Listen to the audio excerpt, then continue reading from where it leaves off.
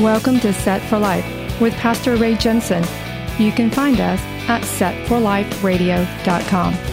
Romans 10:9 says that if you confess with your mouth the Lord Jesus and believe in your heart that God has raised him from the dead, you will be saved. So let's listen from God's Word, verse by verse, on how we can prepare for the coming of the Lord and Messiah Jesus, who died on the cross so that you can be set for life. You'll be set for life if you give your heart and believe what he's done for you. You'll be set for life with your treasure stored up in heaven when you're through. You'll be set for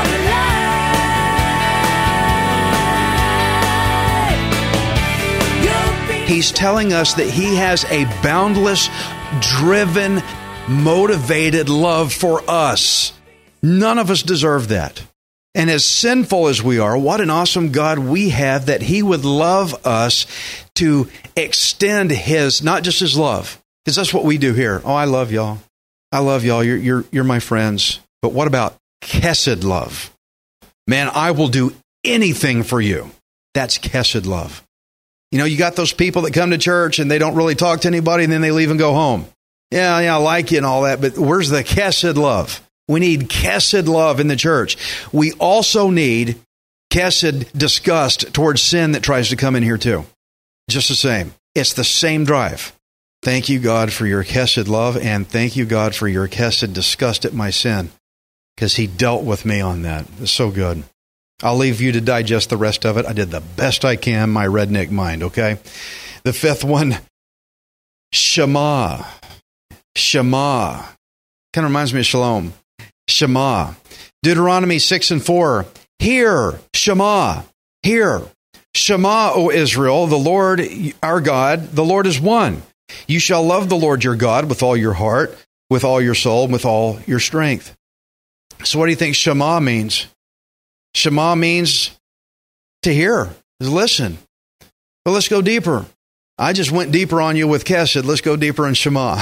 Okay? There's a lot of different versions of variations of hearing. Shema is generally translated here, but I could stick my head out the door and hear the cars. You know, I hear birds chirping when I'm outside, and I could maybe hear a TV if it was playing down the hallway. If the word Shema is used to call the attention of the people of Israel to their God, and then it's followed by informing them that their lives should be a walking testament to God himself, then the word hear doesn't quite convey the idea, does it? There needs to be more than just hear. More than just, oh yeah, the fan, the cars, birds. No, there is calling to listen up, listen closely. In the Bible, Shema is also translated as report. It's also is translated as fame. It's also loud. And it also means speech, Shema. So Shema is a word that demands an action in response. You heard, now you need to do something about it.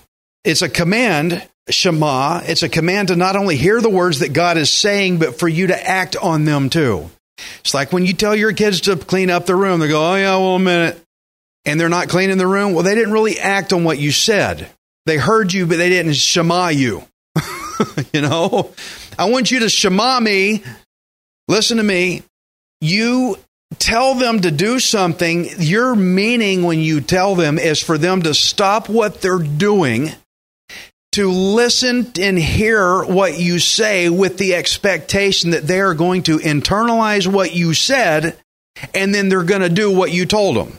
That is Shema. So this is a meaning that Shema can have. Guys, we need to hear God's word. You need to hear God's word. Not like cars and birds and fans and stuff going in all that. You need to hear it. You need to hear God's word. You need to spend time in prayer with God's word enough to internalize what God said so that you can actually do it. You need to hear God's word, not like cars and birds and fans and stuff going in all that. You need to hear it. You need to hear God's word.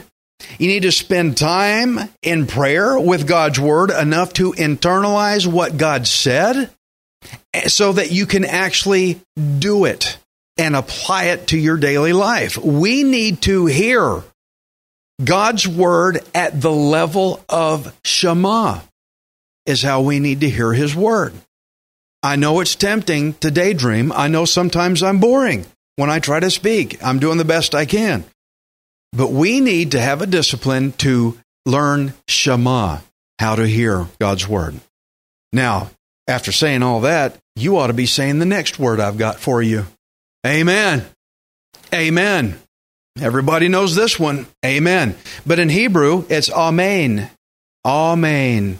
You may hear somebody after a prayer say amen. That's okay. They're probably Jewish.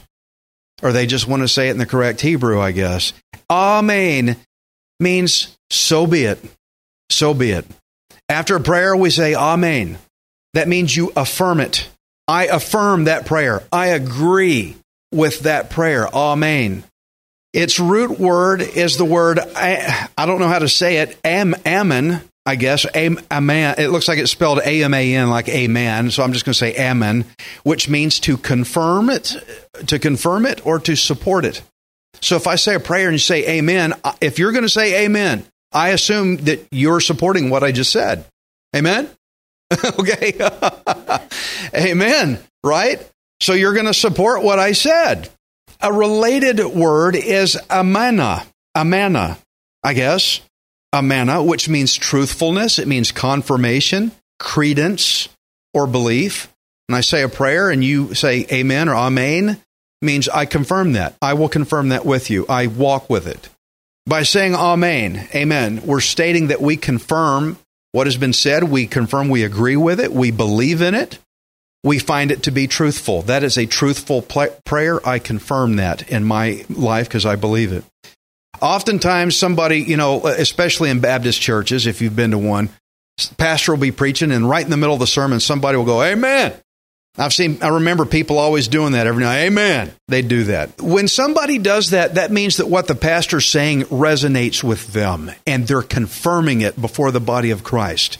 When you're driving a point, somebody says, amen. He's reinforcing to the body of Christ. Yes, I agree with this. That is truth. I believe it. Amen. And so you hear that often, an amen or an amen during a service.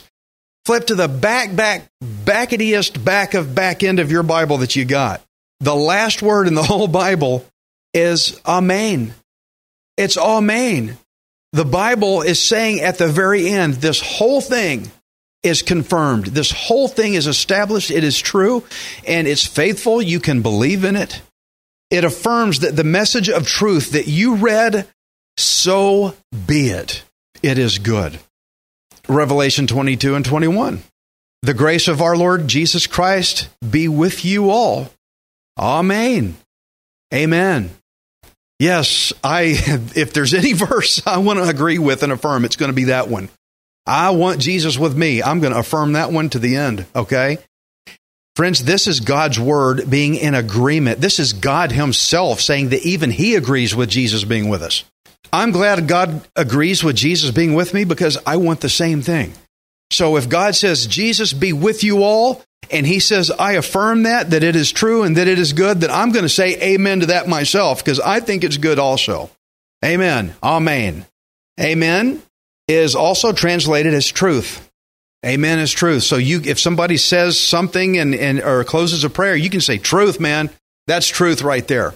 Amen means truth. Isaiah 65 and 16 says, so that he who blesses himself in the earth shall bless himself in the God of truth. Amen.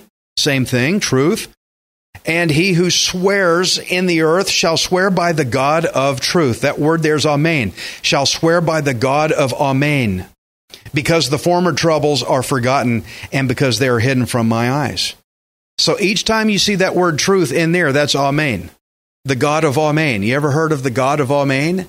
The God of truth, the God of established truth. Whoa, look at that. That was a good spin, wasn't it? The Hebrew word of amen. And we just read twice here that God is the God of truth, the God of amen.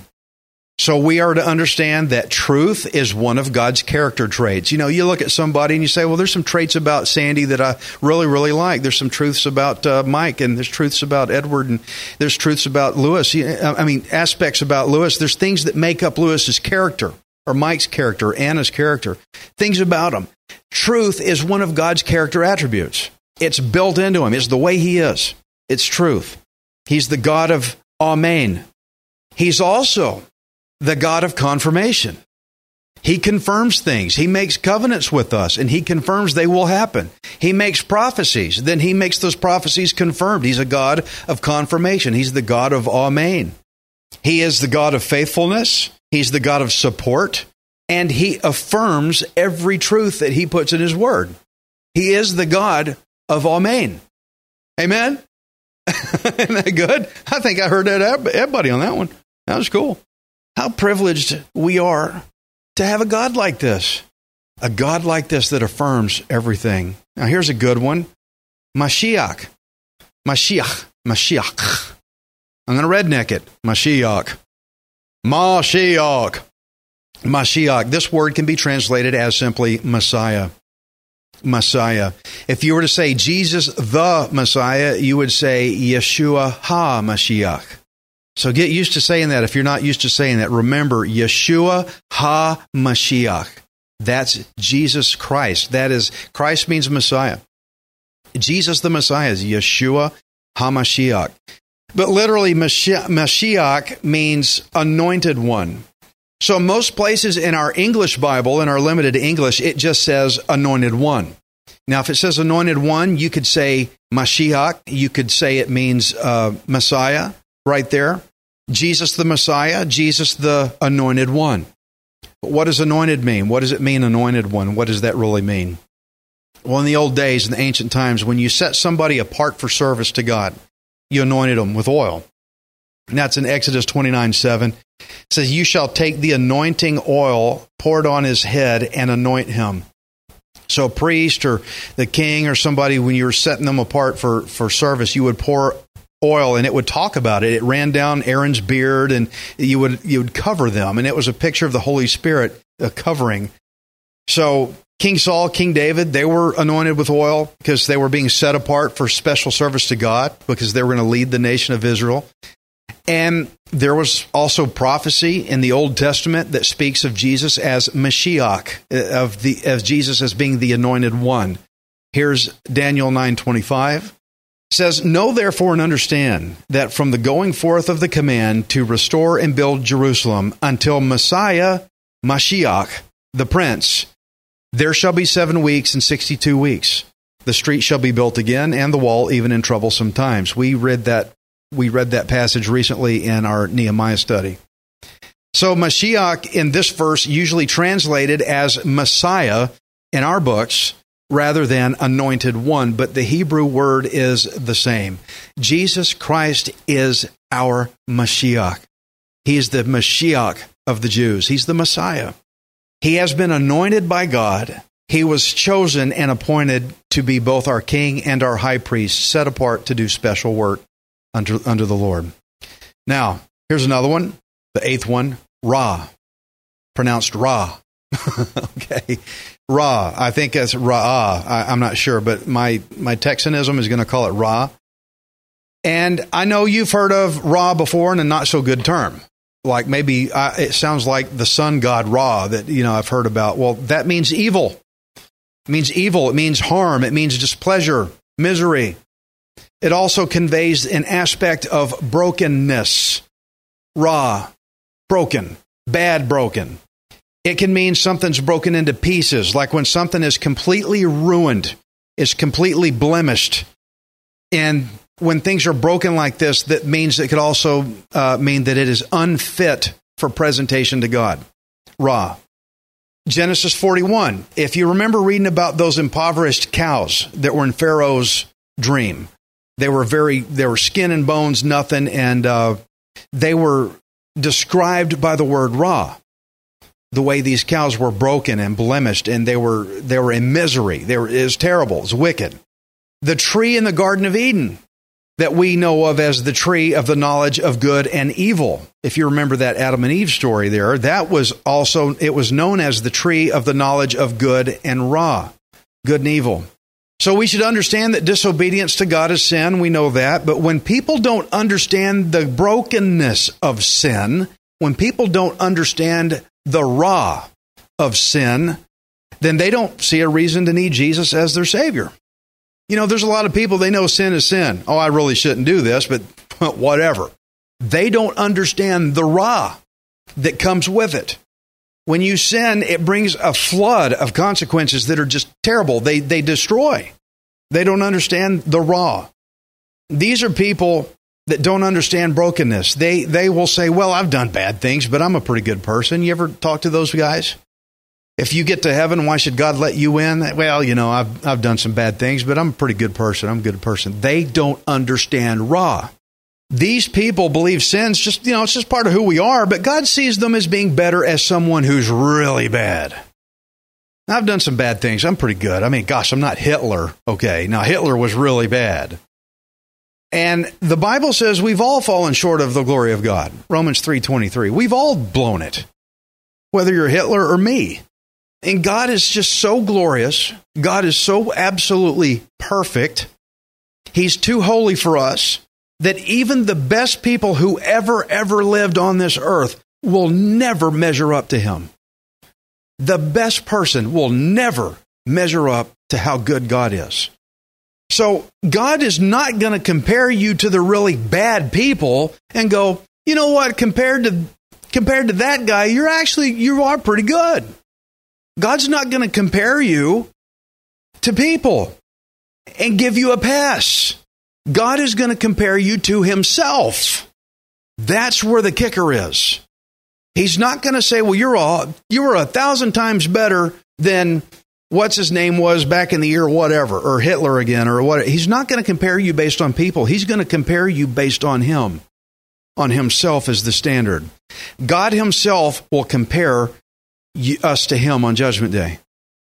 And since we have absolutely zero hope whatsoever of measuring up to his high standard, that's when we realize we need Jesus.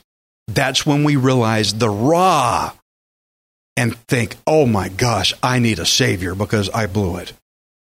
A lot of people need to realize the raw. People need to realize that Jesus is the only perfect man who ever lived, who died as our substitute and paid our death penalty for us. Now, we have got to realize the raw in us. We've got to realize the blemish, the miserable, the broken, the brokenness, the bad in us, the completely ruined. We are completely unfit for presentation before God. You don't bring before a king something like what we have been in our sin. You don't do that. But when we finally get to the point of being devastated by our raw, that is when we can finally, humbly approach God through Jesus Christ. We need to help people realize the raw, the brokenness, the unfitness to be presented before God because of our sin. And we need to learn from our raw. We need to learn how to have a genuine, real repentance. Not just there, I said it, got my bus ticket punched, let me in. No, there needs to be a real, I'm sorry with our raw. We have to be sorry for what we've done wrong to be saved by Yeshua HaMashiach, who saved us because he was driven, chesed.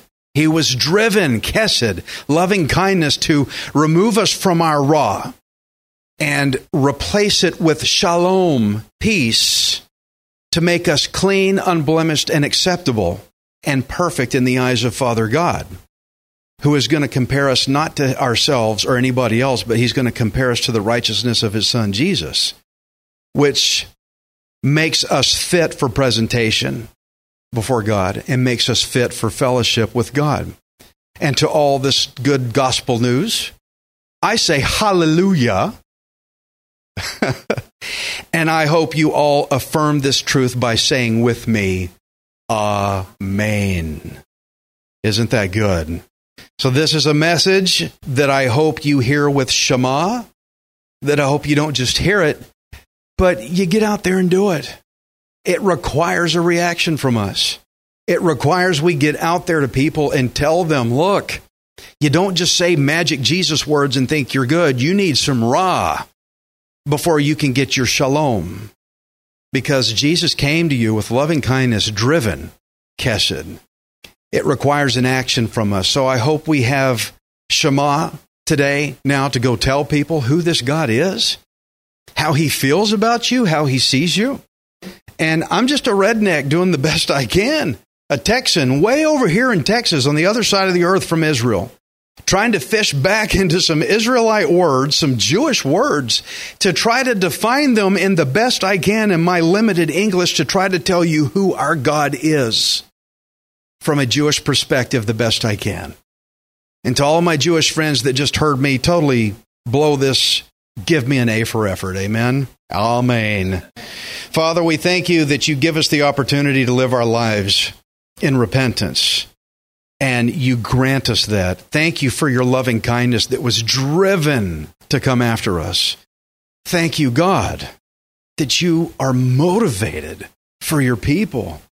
Not just, well, I'll let them make a choice and that's up to them. No, you came to get us. You put in work. Went all the way to the cross to die. And now you're wanting us to listen and respond, to get rid of this blemish and give us peace. Thank you, Father God. You didn't have to do it, but you sent your Mashiach, the Messiah, to come and die for us in our place.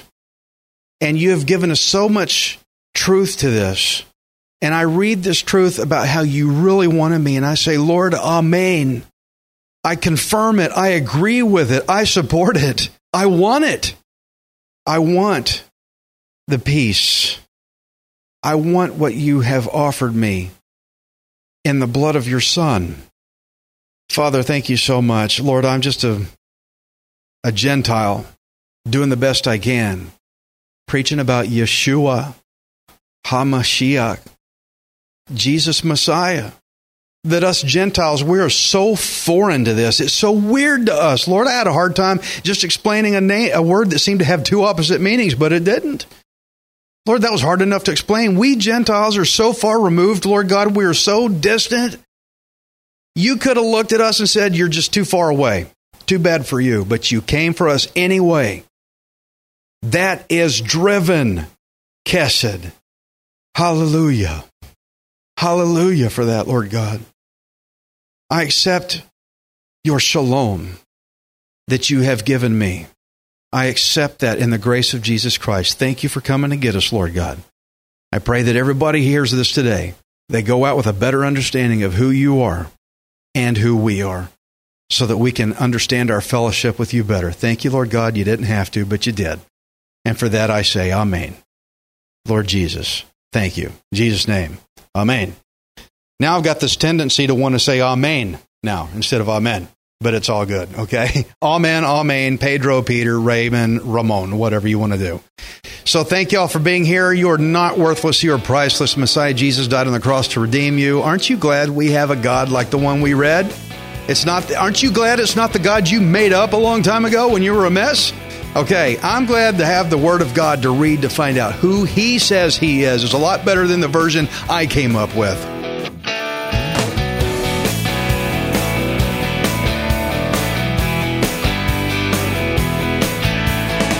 Thank you for listening to Set for Life.